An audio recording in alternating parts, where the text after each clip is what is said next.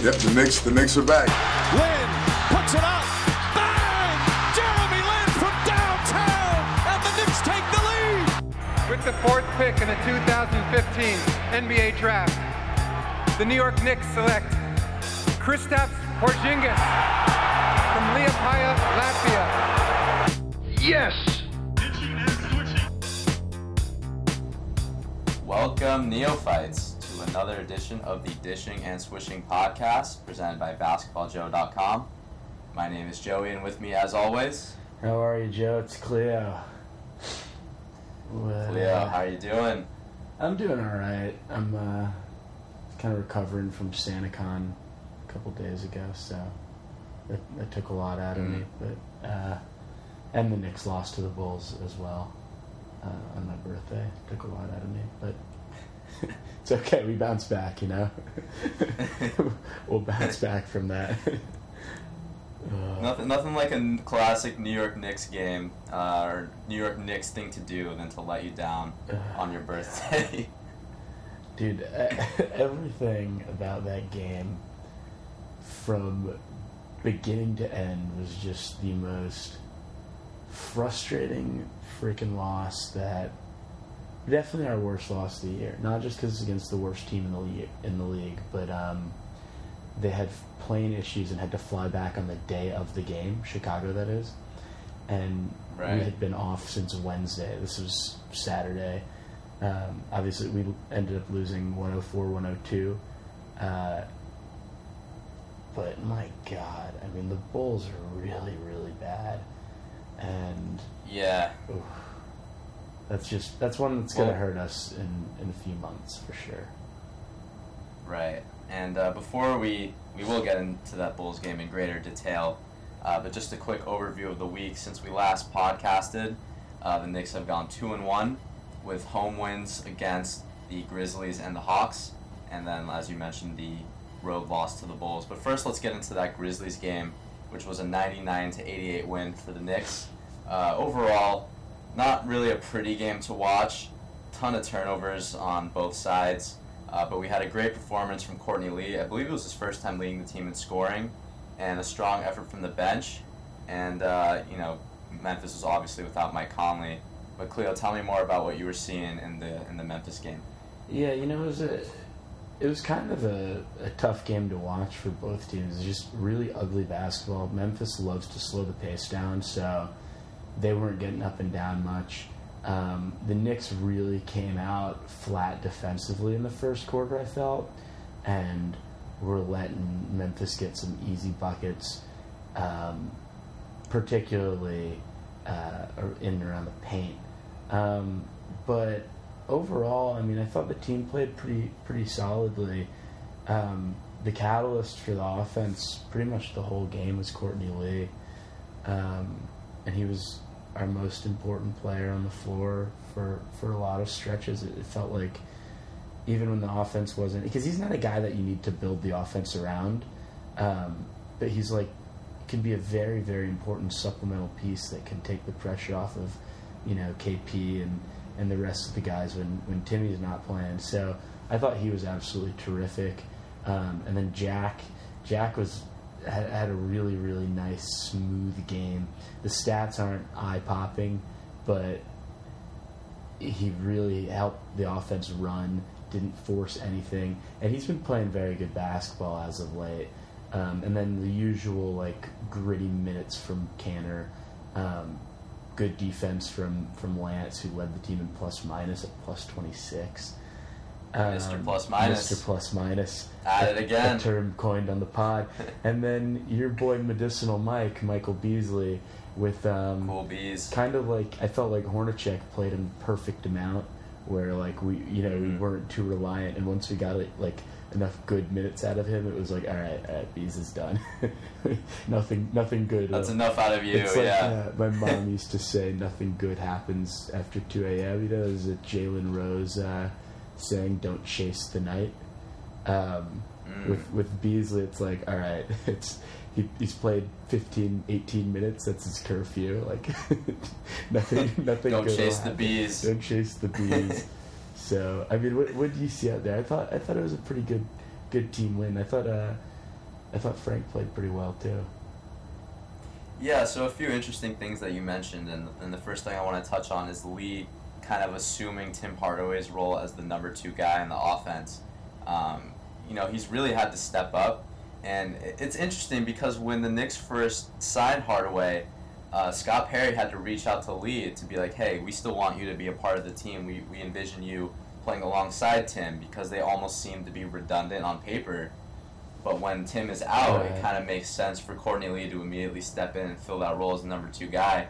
And to be doing it on 10 of 17 shooting and 4 of 6 from 3, really efficient. And also, too, Courtney Lee brings, at the very least, a solid defensive effort. So his play was really key. And then I believe this was Lance's first start of the season. Correct me if I'm wrong, but it's nice to have someone out there who's going to not demand the ball, such as someone like Beasley, who's gonna throw up as many shots as possible. It kind of felt like a nice compliment to the starting lineup, at least in this game. Yeah.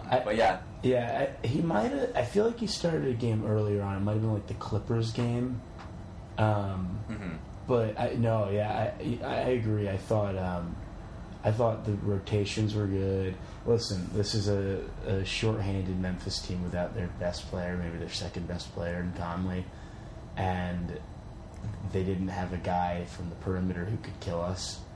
And right, I mean, who on the floor scared you other than Gasol, who had a poor shooting night? Tyreek Evans. Tyreek Evans. Maybe if it was 2010, but Ben McLemore. Maybe if he was wearing a Jayhawks jersey, but. Nobody on that team gave us anything to worry about. Well, Chandler Parsons gave him some good minutes off the bench, and he's kind of that perfect, like we've talked about it with Bellinelli and Corver, and he's like the perfect mold of kind of like a mobile 3-4 guy who can knock down deep jumpers who kind of kills us. That type of player that we've seemed to struggle with, and he was. I thought their most potent offense. I know the stats don't look great. He only had 13 points, but pretty efficient shooting and 3 of 7 from deep. But this was a team that had, limited threats offensively. I don't think that we played great. I thought our defense was good enough and their offense was bad enough that the stats look really good for us. So that's good. But I thought we played solidly, and the big thing was even even with an off night from our bench, which has sort of been something that we haven't been able to get past in previous games, our starters were able to carry us for the most part. So I thought that was right. That was a nice thing. But yeah, I mean, did you have a similar vibe to after the Clipper game, even maybe after the Miami game earlier, where it's we put away a bad team, so I'd be a lot angrier if it was closer, but at the same time, it wasn't it's nothing really to feel good about when you beat a 80-16 Memphis Grizzly team, Yeah, it's the type of game where you're a lot more upset when they lose than happy when they win. Exactly. But I feel like you could say that about a lot of games on the schedule. Yeah. Which actually, I will say. Oh, so go ahead. Oh, go ahead. No, I was just going to say it's kind of the perfect segue to the Bulls game. Well, before we get to that Bulls game, I just want to say I was very thrown to see Mario Chalmers out there. I was completely unaware that he was on this team. Where was he? Did he play pro basketball last year, or was he just working out all year? I really don't know. That's why it threw me to see him out there. And he had 14 points off the bench. If we had Derrick Rose on our team this year, it would have been a guaranteed loss. After the Kansas-Memphis college game, who can forget? Guaranteed missed free throws. That's for sure. That's for sure. But anyway, yeah, I think you summed it up best. It's we got to win against a team in disarray that isn't that great, but nothing to be too excited about. Which leads us into the Bulls game. As mentioned before, we lost 104-102.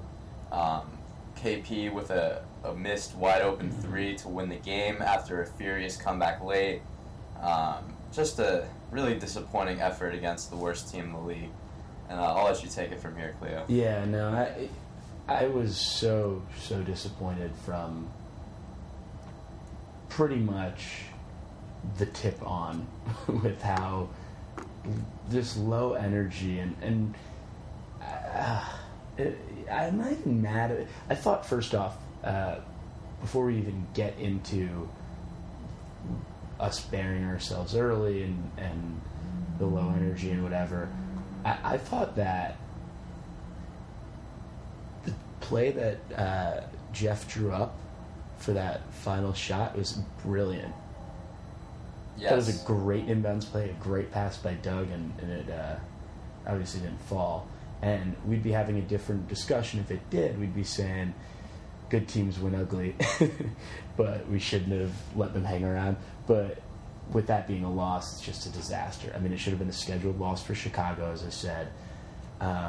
Nobody had it going for us at all, with the exception of probably Frank. I mean, Frank actually looked to attack, and I remember texting you being like, he had a play late in the third, maybe beginning of the fourth actually, where he attacked the basket and set up, I think it was Canner down low. And it was one of the first assists I've seen Frank have where he really forced the issue and like attacked and made the play on his own. More often than not, he's letting kind of the defense dictate what his move is, you know, and what his playmaking is. So I thought it was nice to see that, and he was able to score. He was probably our best player in the second half, and then Courtney Lee. It looked like Courtney Lee was at SantaCon for the first 3 quarters, and then decided to show up at the game for the fourth. So that was a bit. That was the spark that we needed late, but it was too little, too late. And I guess the last thing is, this is a Bulls team who, by the way, and I think we texted about this, we both were very impressed with the way Markkanen played. But what type of threats do they have on the floor? They're scoring 36 points on us in the fourth quarter. I mean, the commentators were talking about it. We needed stops. We were trading buckets when we needed stops. I mean, how are we letting the Chicago Bulls, the 2017-18 Chicago Bulls, score 36 points in the fourth quarter in a must-win game? You know, and look, I know we haven't won on the road. We've won 1 game on the road all year. Right? Pitiful. Pitiful. Is 1 game on the road. 1-8. And this is a scheduled win for us. And we couldn't even freaking put them away. And then not even that. You couldn't draw up a better opportunity. My God. If we can't win this game, how are we ever going to win a road game? It's like, well, we won 1. Yeah. Will we ever win 2? I don't know. Yeah, we're going to win it, yeah. But, I mean, Jesus Christ. And then, so just one last thing, because we got to get past this game before I have a freaking heart attack. But before your inner Mike Francesa comes out. Literally. But I talked about how Chandler Parsons is like that type of kind of like shooter, scorer, bench guy that has been killing us. These quick and skilled, I wouldn't even say quick, but these skilled 4s off the bench, whether it's Sabonis, whether it's I'm blanking right now, but Markkanen? No, Mirotic. Thrikola, as Stacey King calls him, or Nico Suave. He is. Wow. He was. I know. I do listen to some Chicago Bulls. I think they have one of the best announcers on League Pass. I love Stacey King, but they. He killed us.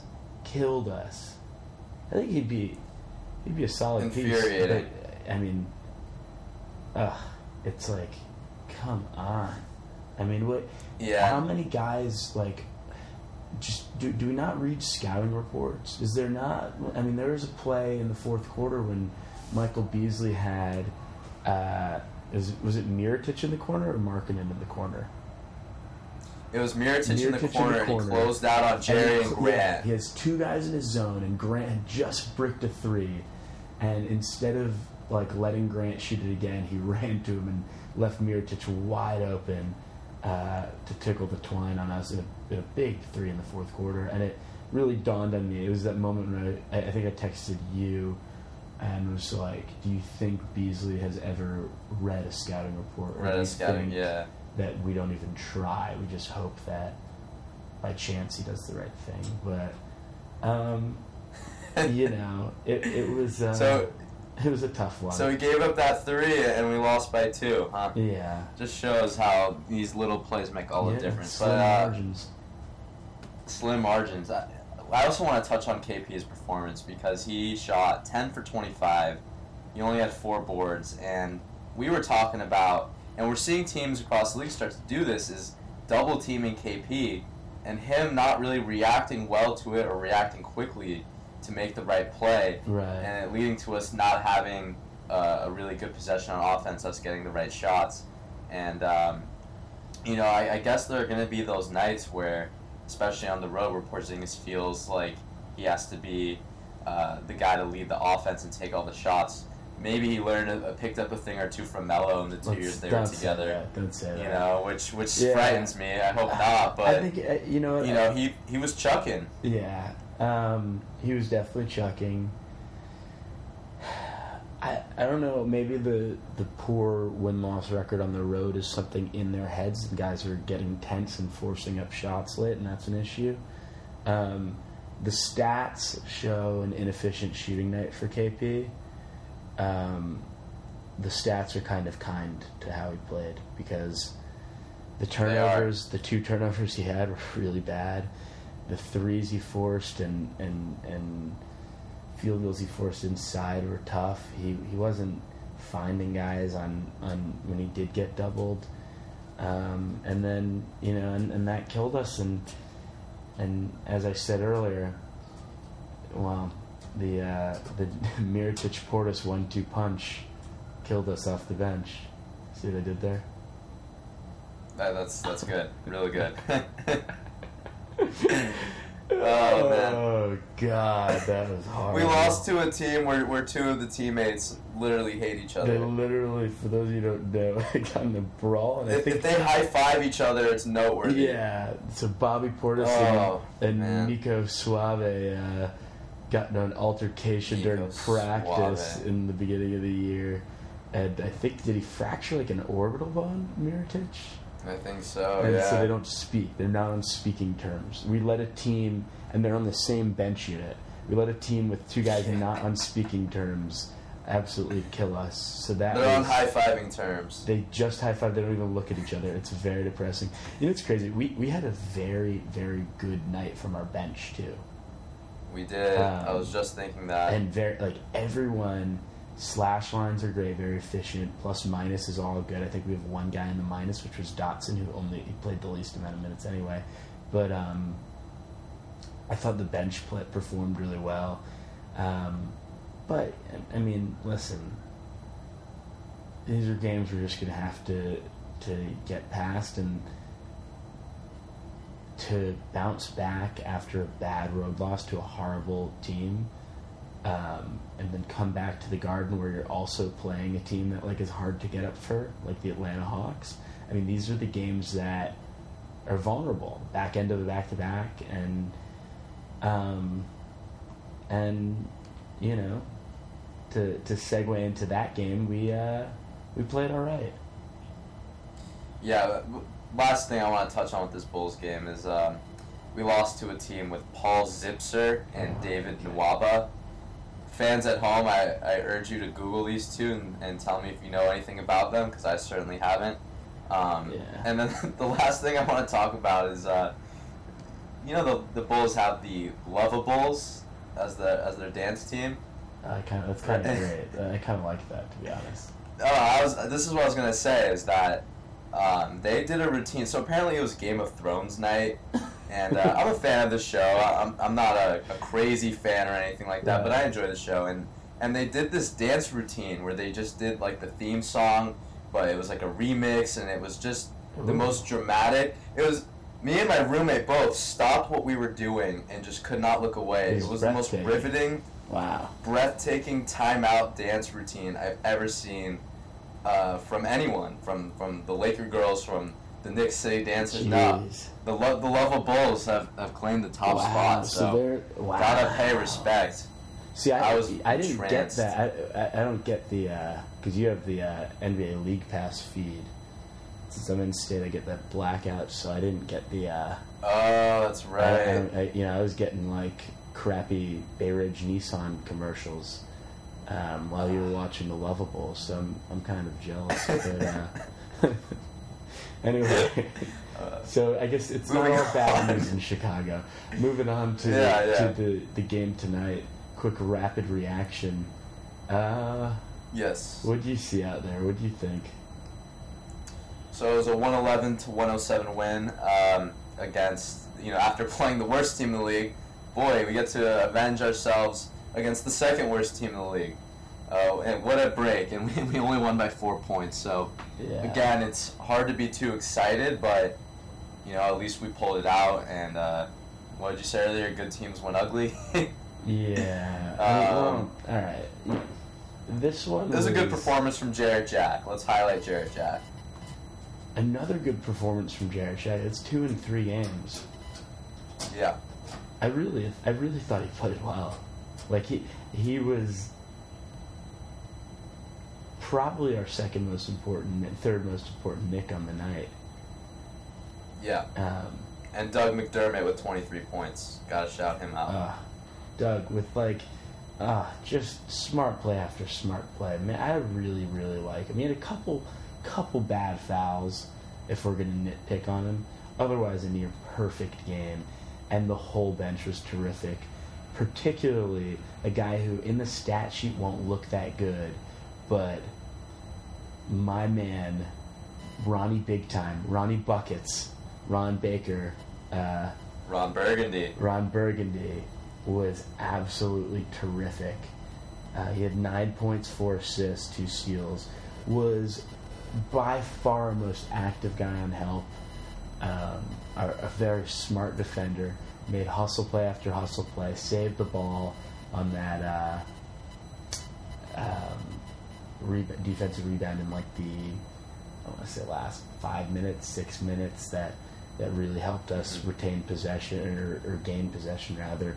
I mean, he had a terrific game. The shot wasn't falling. He didn't shoot much, but didn't force much. Set guys up. Looks far more comfortable controlling the rock, and he has a way tighter handle than I remembered. And he got 31 minutes, and it was good minutes. And it wasn't like, Jeff just throwing him out there. Oh, we got to get him some reps. You know what I mean? It was like, we needed him to win this game and pull out this win. And with that. And Jack said this actually when he was getting interviewed, but with that Hardaway injury, it's a next man up type of thing, and Ron was ready and played really well. Now back to Doug, because we can't not give Doug his props on the. We love Doug. He's like basically our favorite Nick at this point, other than KP. Yeah, he's our favorite American Nick, I think, would be the right, because Cantor and Porzingis, but I mean, Doug was really... And the French Prince. Doug was really, really good. And just... I think he has found his kind of niche in the NBA and is absolutely... He was a fringe NBA player 2 years ago. Now right. I think he's carved out an area where he can be a contributor, a rotation guy for 10 more years or 8 more. I don't even know how old he is, but you know what I mean, for a while. So yeah. Before I make any more absurd Doug comments, we should probably move on. And I think he's got a couple MVP trophies. No. But I want to piggyback off what you're saying about Doug, which is. In the last game against the Bulls, Mike and Clyde were saying how Doug was extra motivated for the game because, he used to be on the Bulls and they traded him away. And they said that his primary motivation was to show the Bulls that he was more of a well-rounded player, a good all-around player than they initially thought, not just a shooter. a guy that knows where to be on the floor, knows where to be on defense. And in the Bulls game, he had 4 assists and 6 boards. And obviously in this Hawks game, he was tremendous. He didn't have any assists, but the point that I think we both are driving home is that Doug really is a solid all-around player and an incredibly valuable bench player for this team, and has been pretty much since day one. Right. Oh yeah. He's been. I mean, obviously Canner's kind of been the big prize in the Melo deal, and we'll get to Canner in a bit. But Doug, Mike, I mean, that is like a serious acquisition, and you can tell he's a good locker room guy. You can tell he's a guy who's worked hard just to stay in the league, and he's an easy guy to root for. And we said it the first episode, or I said he's so clearly a coach's son. Obviously, his father coached him in his college days at Creighton, and it's just so clear. I mean, the crafty, offensive moves, the backdoor cuts, being active on help, getting his hands up, being a hustle guy, being a team first type of guy. I mean, it really, he's a pleasure to watch. And you go ahead.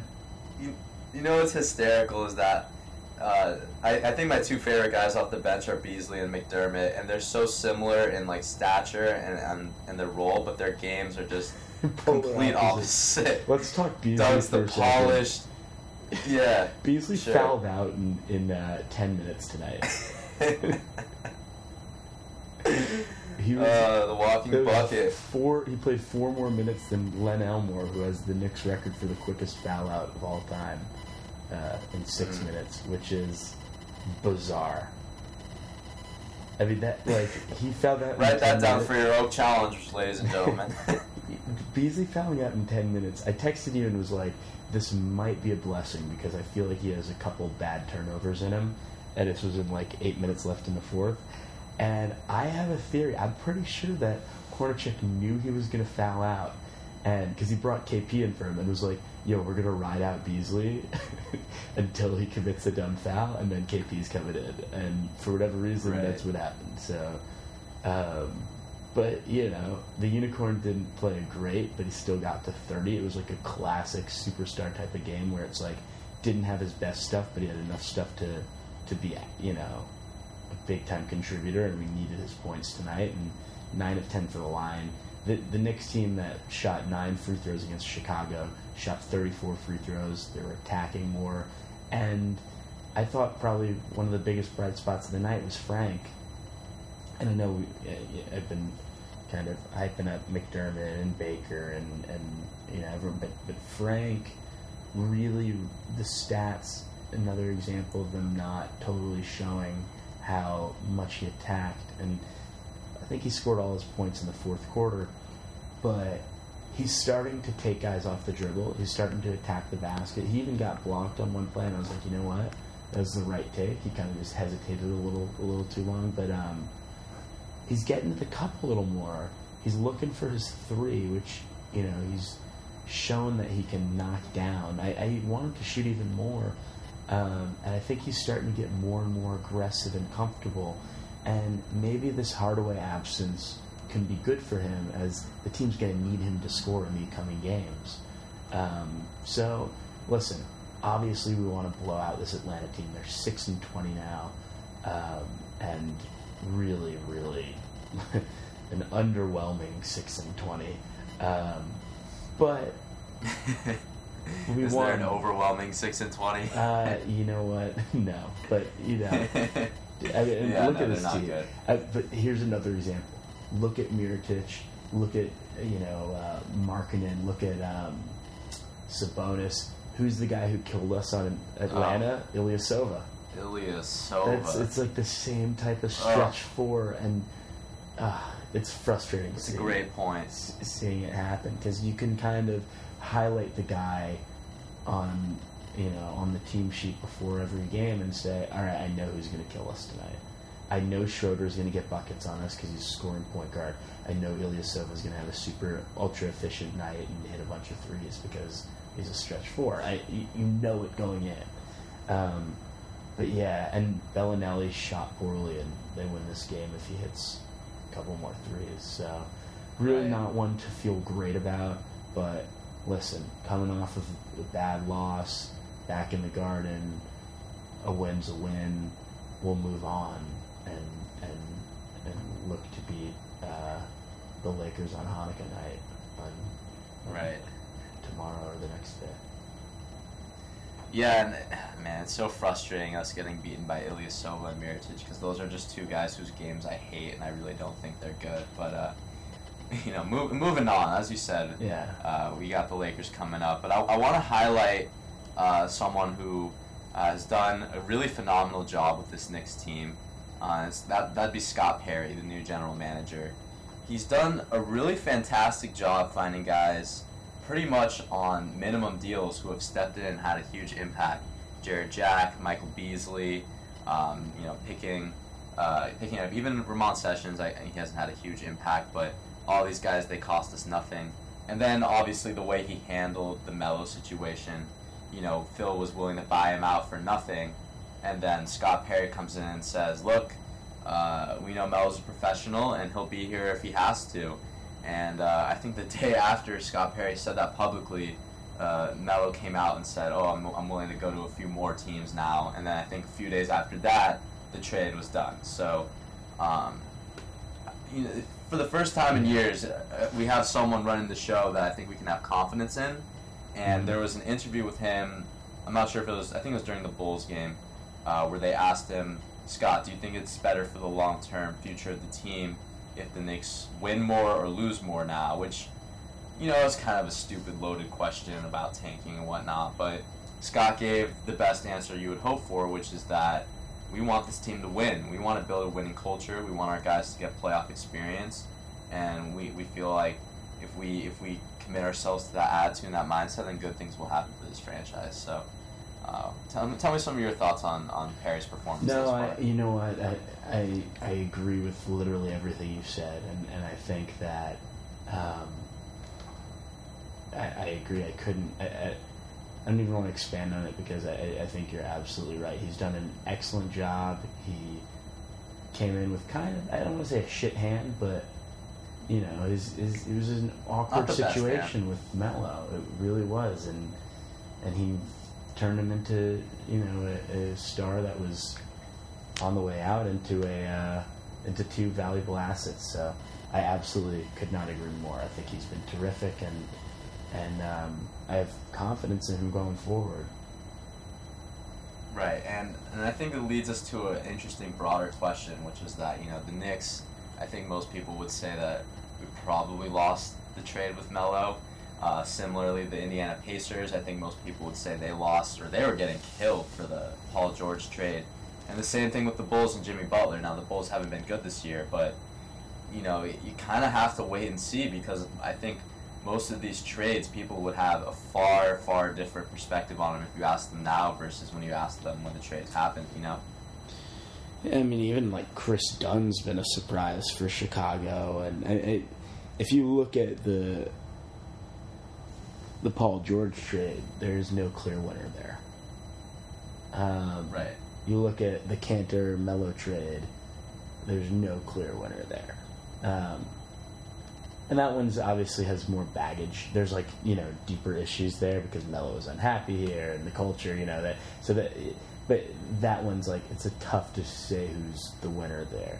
I think the Minnesota trade, they probably got away with the win, but just watching the way that Markkanen has flourished, it's maybe in the long run with the timetables and whatnot, it was the right move, and you're so right, and that's why we don't judge trades based on what the pundit says who won, and based on what happens 1 year after, 1 month after. It's gonna be a while before we see who won these, and it is an interesting thing, and it's brought up a broader thing, which is, and it's something that I think of with Cantor a lot, and with Doug, it's there's a lot of talented players in the NBA, and so much of flourishing in the league is circumstances.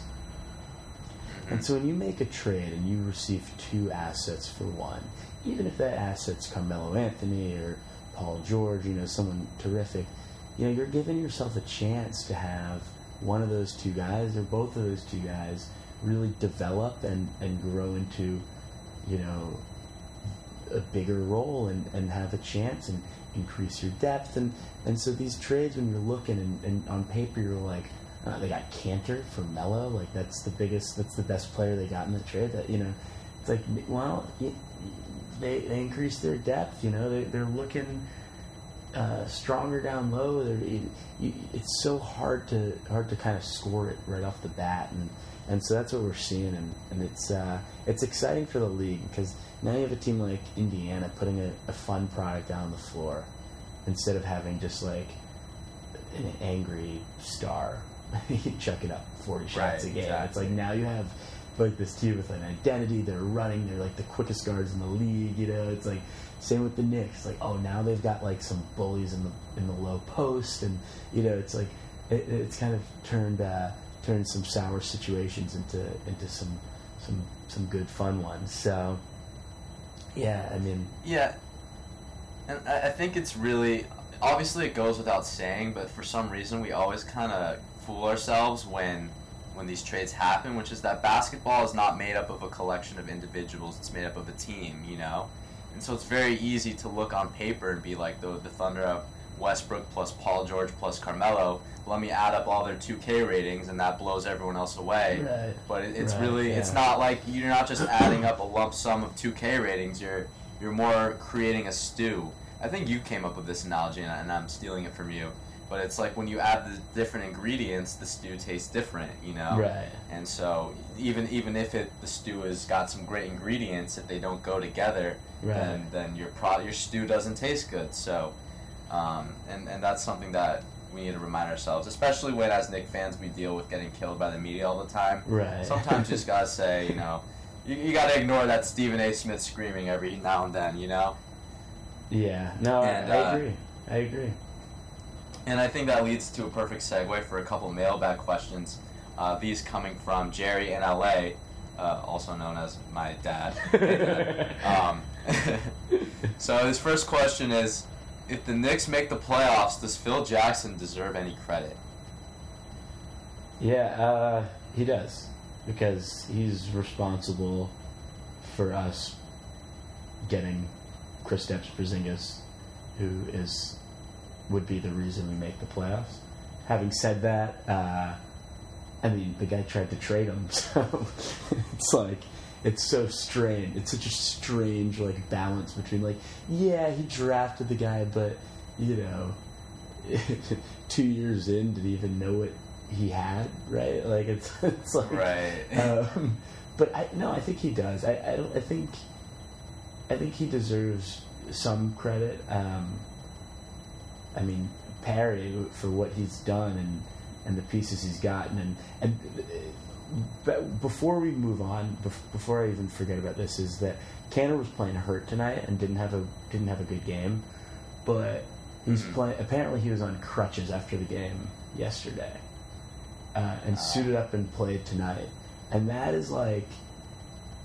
Just as a teammate, as someone seeing him do that, I mean, can you imagine how good that is for just the culture and the environment, and that is helping this team win games, care about each other, like kind of give a crap, in ways that you gotta say are Scott Barry's responsible for. What do you think? Yeah, so... You can't discount... No. KP was not, like, the consensus pick at number 4. I wanted Moutier. Right. Right. If I'm being honest. I wanted Moutier. I thought he was going to be John Wall. Right. No, so I agree. Phil does deserve credit. His tenure was such a mixed bag, though. Do you remember when he said that about KP's game, that, he shouldn't shoot so many threes because it's, quote, a cheap way to get points? Just... so absurd, but a cheap way that pays out better than the other way. Yeah, but Phil gets killed obviously for the Noah contract, but I want to highlight all the guys that he is responsible for bringing to this team, which would be KP. He brought in Lance Thomas, I believe it was in the J.R. Smith Iman Shumpert trade, if I'm not mistaken, or Or no, he can't. Yeah, that was the three-way trade. We got him from Oklahoma City, I believe. So he's responsible for Thomas. He's responsible for signing Courtney Lee, who wasn't really a big factor last year, but obviously has been really strong this year. He's responsible for bringing in Kyle O'Quinn. He's responsible for Frank, and he's responsible for Ron Baker, and he's responsible for Willie Hernan-Gomez. So that's most of the roster. And, the Noah signing, is obviously going to hamper us for the foreseeable future. And the way that he left was just so awful and alienating KP, but this team still does resemble a lot of Phil's image. We're not running the triangle, thank God, but Phil absolutely does deserve more credit than he would probably ever get if this team makes the playoffs. But ultimately, it's not about this year. It's really whether we make the playoffs or not. We want this team to make the playoffs, but I think we both are aware that when we're losing road games to Chicago, it's going to be tight. It's going to be really close whether we make the playoffs or not. Yeah, I agree. No, I absolutely agree. It is really weird to think about, though. Right. It is. It's such a strange tenure he had in New York. Right. And that leads me to the second question from Jerry. This is not Knicks related, so prepare yourself. Does Kyrie really believe that the Earth is flat? Nah, I doubt it. He can't possibly, right? I don't know. He's stuck with it for a long time. I can't imagine. And he's trying to convince other dudes. It's who was it that said, "Oh, Kyrie's onto something"? I don't know. I think Kyrie's problem is he's only using 10% of his brain. He's not using that extra that 11%. You know what I mean? No, right. That was a Michael Beasley joke for those of you who. Yeah, he needs to see Dr. Beasley, the neuroscientist. No, I can't imagine. There's no way, right? I mean, how bad could the New Jersey public school system be? I don't know. I mean, I know he finished at Catholic school, Duke. He's been surrounded by smart people his whole life. You gotta hope that. But think of it this way: the fact that we even have to ask the question, and we're actually, I think there's some disagreement. I think he believes it, and even if he doesn't, the fact that it's gone this far is telling. I don't know. It's crazy. Even his dad's a smart. Isn't his dad went to BU, right? He's. It's not like he's come on. It's not like he's been self-taught his whole life. Right. I don't know. I can't accept it just because he went to such and such school. Therefore. No, I get that. But he plays in a city where the paper is called the Boston Globe. Yeah, it's true. It's not called. The irony is striking. Yeah, it's not called the Boston Flat. That was dumb. Anyway, the Boston Flat. I like that. Yeah, I have one mailbag question. Let's hear from Stackhouse in Madtown. Is Donovan Mitchell number 2 on the Rookie of the Year ladder? I think right now he is. He's gotta be, right? I mean, Simmons shouldn't even count, honestly. But, yeah. I mean, he should, obviously, but I don't know. I would say Mitchell's number 2 for sure. You don't drop 40 and not, right? Who could you even make the argument for? Tatum? Not long. Maybe Tatum. Tatum, I guess, would be the only other guy. That's the only one that comes to mind offhand. I think Mitchell's going to be terrific. I mean, he already is, but I agree, and it just goes to show, the stupidity of that question that was posed to Scott Perry. Is it better for the Knicks to be winning or losing? What pick was Mitchell? 15. 14, 15, 13? Yeah. So, we see this all the time with players that go in the middle of the first round or the end of the lottery and end up surprising people. So, dude, look at Kuzma, look at Markkanen, look at all these guys who are not even remotely. It's like that NBA group think that anointed Fultz as the number 1 guy, and everyone, believed it or whatever. And then everyone's dismissing Chicago for draft and market, and who's terrific, by the way. He's going to be an all-star. It's like, it's crazy. You look at it now, you're like, these people are nuts. Like, what were they thinking? But, like, Right. that's the common thought. And who knows? I mean, it is, you're so right. You're so, like, why give a crap about your pick when it doesn't, there's not necessarily a correlation that makes you having better, 5% more odds of getting this third pick than it's like, that doesn't necessarily matter as much as, like, getting the right guys, the right attitude, the right culture. And as we said earlier, I'd take Porzingis getting swept and getting his first taste of playoff action over us getting, like, the 10th pick any day of the week. It's better for him. It's better for him. And I just want to say here on the Dishing and Swishing podcast, we rebel against NBA groupthink. That's why we are. Damian Dotson's going to be an first-team All-Rookie. Damian Dotson is going to be the MVP and one Doug day. McDermott is going to be just swimming in accolades. Can I just bring up something like a kind of a larger point and revisit something we talked about earlier, maybe Absolutely, 2 podcasts ago? Is we went into this group of this run of, like, easy schedule, at least for NBA standards, starting with the Miami game November 29th. Then we play Orlando, Indiana, Memphis, Chicago, Atlanta. Now we got LA coming to the Garden. Do you hear about Amari's lighting a celebratory or a menorah before the game? Stoudemire? Yeah. He's like leading a Hanukkah prayer before the game. That's which amazing. Would be great, December 12th. And then and then we have Philly coming the 25th, so we're, like, knocking out both the holidays, 2 of the big ones, which is great. But and then we got Brooklyn Thursday, which is in Brooklyn. It's basically a home game. I count it as a home game. Obviously, the crowd will be more hostile, but we're staying in. The players are staying at home. There's no travel, and then Oklahoma City. So Oklahoma City is a tricky game, but of those 8 games that we looked at, we said it would be great if we could win 6 of them, right? Right. Now we're right now 3-3, so that's not going to happen. But and we left some wins on the table. Obviously, the Chicago one is a big example.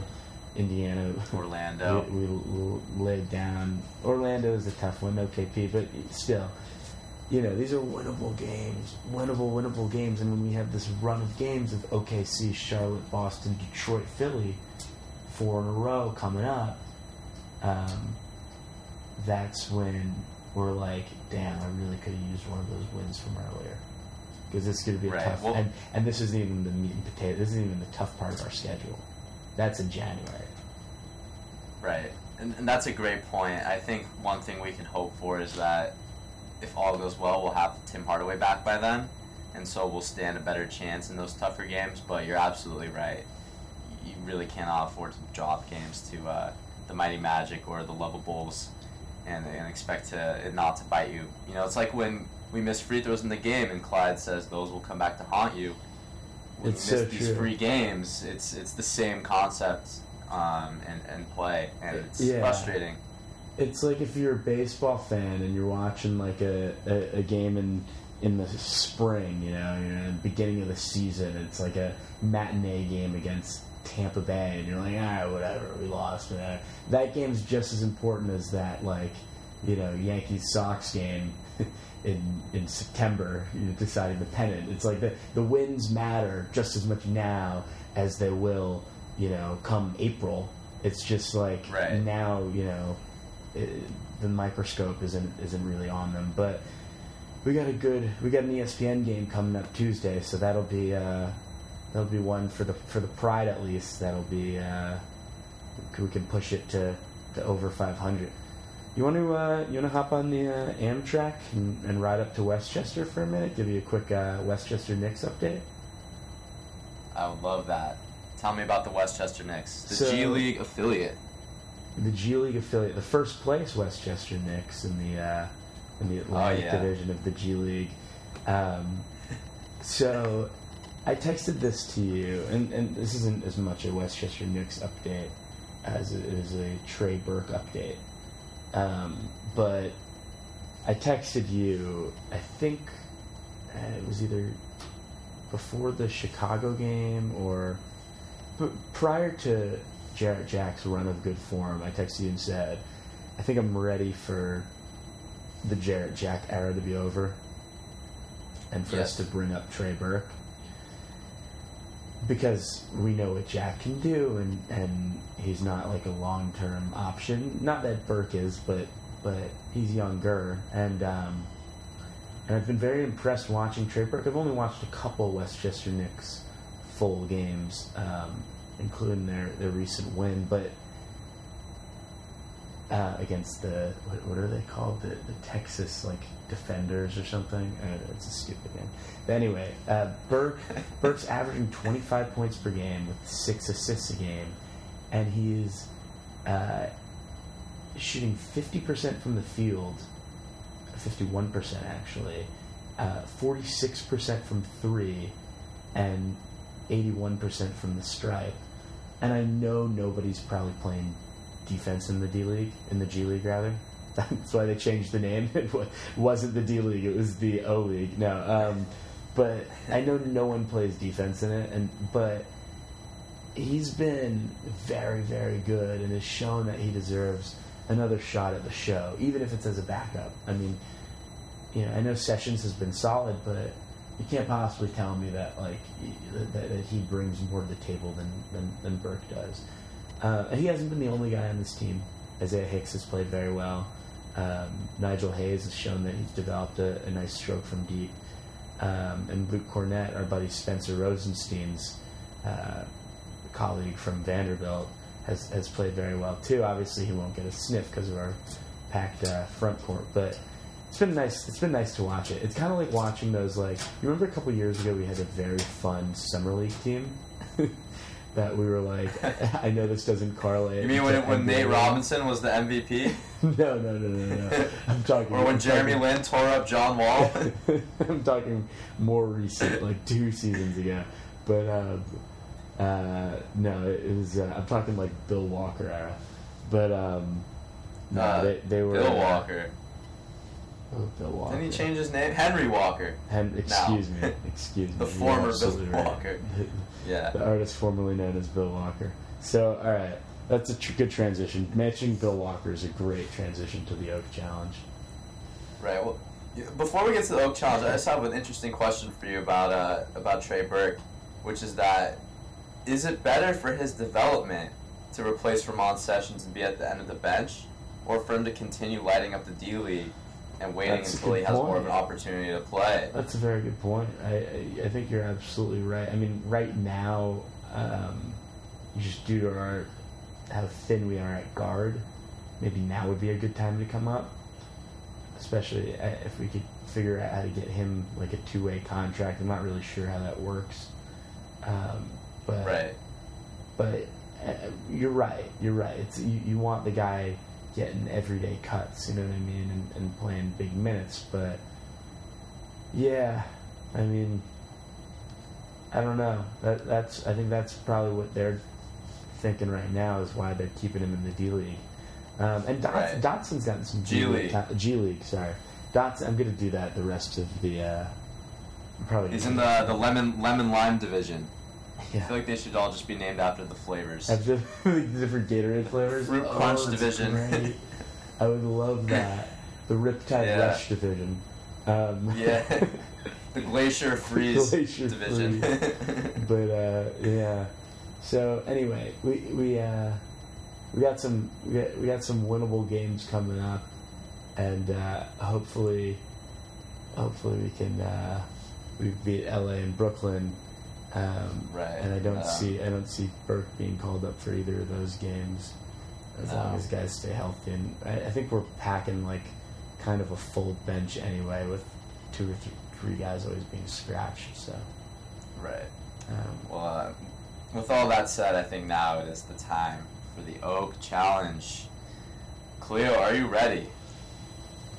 Yeah. We're throwing it back today. Oh, we're throwing it back to This player played on the 03-04 Knicks as well as the 04-05 Knicks.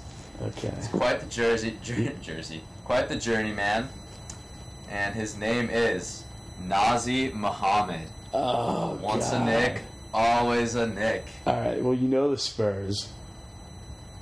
Spurs, correct. Spurs, and did he play the Pistons? He did, correct. 2 right off the bat. Okay. How many are there? Well, I should 3 ask counting the questions. Yeah. 1, 2, 3, 4, 5, 6, 7, 8. 8. And then you just got 3 of them. Okay, I got 3 of 8. He had a few repeat stints. That's why I got confused. Yeah. Hey, that's As many of these NBA journeymen. Yeah. Did he play on Oklahoma City? Yes. Towards the end of his career? That was the repeat. He played on them at 2 different times.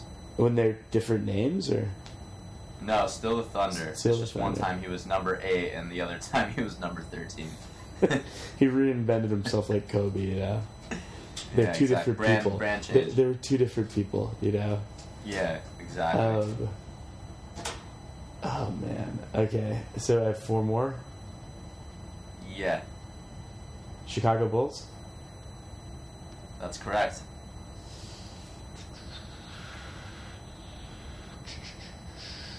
I think I got 1 more, but that I can think of, but I really, after that, I think I'm guessing.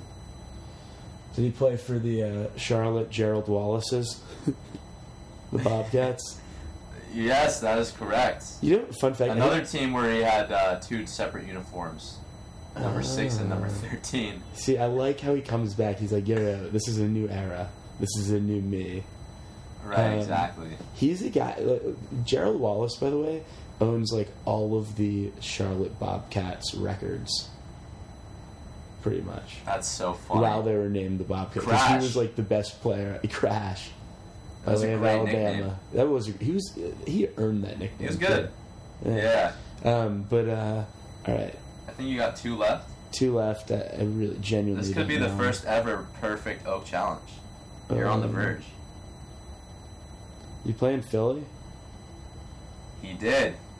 Correct. All right, 1 more. 1 more. Jeez.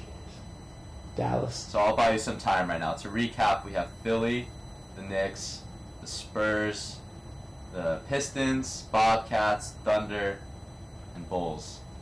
Is it Dallas? Is it what? Dallas? It is not Dallas. That's strike 1. I see, I was thinking, Samuel Dallenberg. Like, similar, not very mobile, big. Stuck around 5 years too long. I genuinely don't know. Could you give me a conference? Could we narrow it down a little bit? It's another team where he wore 2 separate numbers.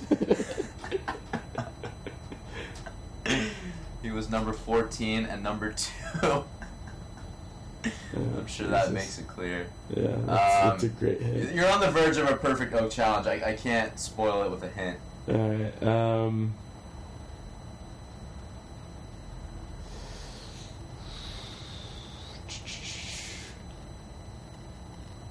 God. Okay, so I have two more guesses, right? Yeah, you got 2. Golden State. Golden State is incorrect. Oh, thought I had it. 1 more. Alright. Jesus.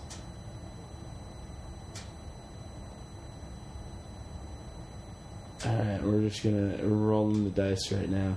I'm pointing at a map, and whatever is the closest NBA city is going to be, How about Indiana? Oh, that's a horrible guess. That's a horrible guess. Oh, Cleo. What was it? You were so close. The answer we were looking for was the Atlanta Hawks. I have zero recollection of him ever wearing a Hawks uniform. Give me. How many minutes total did he play? Did he play a full year? He played in the 2000 2001 season, Oh, he played that's why. 28 games. Because I was like 7. In the 2002 season, he played all 82 and started 73 of them. Jesus. But that's throwing it way back. Yeah. Well, Yeah, that is our most best impressive effort so far. That's for sure. That's the best effort for both of us on the Oak Challenge to date, but we still remain without a perfect score. For those of you keeping track at home. Yes. Nazi Muhammad, ladies and gentlemen. Once a Nazi. Nick, always a Nick. Nazi Muhammad. Now, Cleo, before we wrap up, I know you wanted to say a few things about the Yankees and their recent moves. Oh. Right now, I'm in the cautiously trying to be cautiously optimistic, not trying to be like overly cocky and whatnot. But Right. dude, holy smokes, they might have one of the best lineups in baseball history.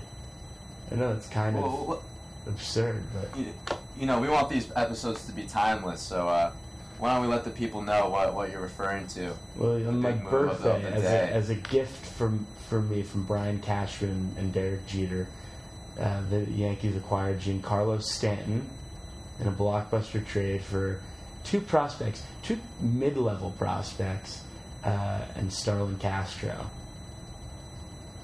And the Yankees Unbelievable. will be assuming $265 million, I want to say, of that mammoth deal, which I think is like 75% of the contract, maybe more, that Stanton received from Miami.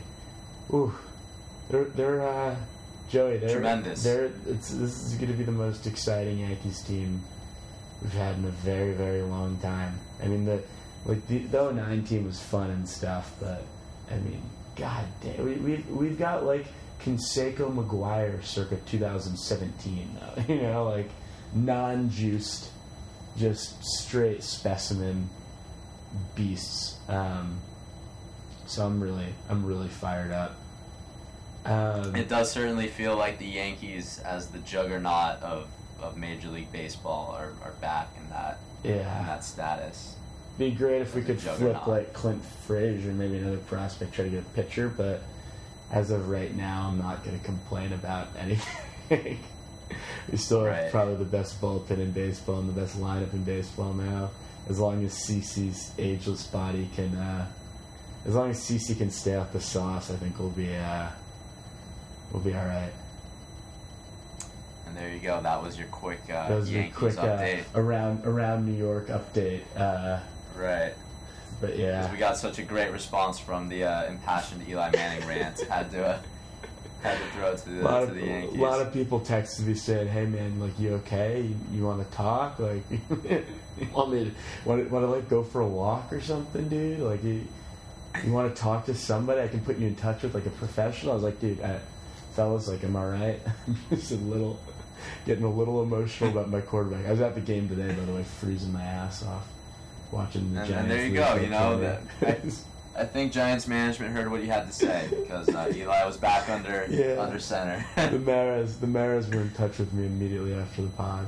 Big friends of the they pod. did. Big friends of the pod. Well, Anyway, Joe, so- we've got a big week coming up. As we mentioned earlier, I'll say it again. We've got Tuesday versus LA, Thursday in Brooklyn, Saturday versus Oklahoma City, and then we'll try to get back to you guys Sunday. So, Joe, I'm looking at 2-1 as the optimal, reasonable Agreed. standard. Agreed. Anything less than that would be disappointment. 3-0 would be nice, but with one road game on the schedule and one game against Oklahoma City, you got to assume that the Knicks will drop the ball in one of those games, unfortunately. Right. But 2-1 should be good. And one thing I think we have to kind of mention right now is Melo's return to the Garden, and just Oh yes. kind of what are you expecting the response to be? What would your response be if you're in the crowd? I think I'm going to try to get to this one. I think it should be positive. For better or for worse, Melo tried to be the face of the Knicks, and he dealt with a lot. And he gets a lot of crap. This might be the subject of a longer talk in another pod, but he gets a lot of crap for forcing his way to New York and and forcing or holding them hostage on the way out. But I think a lot of that is really overblown, and Melo did provide us with some of the most exciting moments we've had in quite some time. I don't think either of us will ever forget it's not the a lot Easter. to compare for. The Easter two threes against the Bulls, but I couldn't agree with you more. I think he's going to be received well. I think he should be received well, and if I'm lucky enough to be in the building, I'll be giving him the standing out. Yeah, and we'll definitely react on the next pod to the reception and his performance and everything like that. Having said that, I have a feeling that the snarky New York faithful is going to give Enes Kanter just an enormous round of applause in pregame introductions despite Carmelo. You know how New York is. It's a tough town. Oh yeah, it's a tough town. It's a tough town. Well, anyway, that'll do it for this week's episode of the Dishing and Swishing podcast. We want to thank all you listeners out there for supporting us, giving us the love, giving us those mailbag questions. Thanks, Dad. And we'll be sure to get back to you next Sunday with another great episode. Take it easy, Cleo. All right, and to our chosen followers, have a happy Hanukkah. Yes. Happy Hanukkah and Merry Christmas and happy holidays to all. See you next week, neophytes. Talk to you, Joe.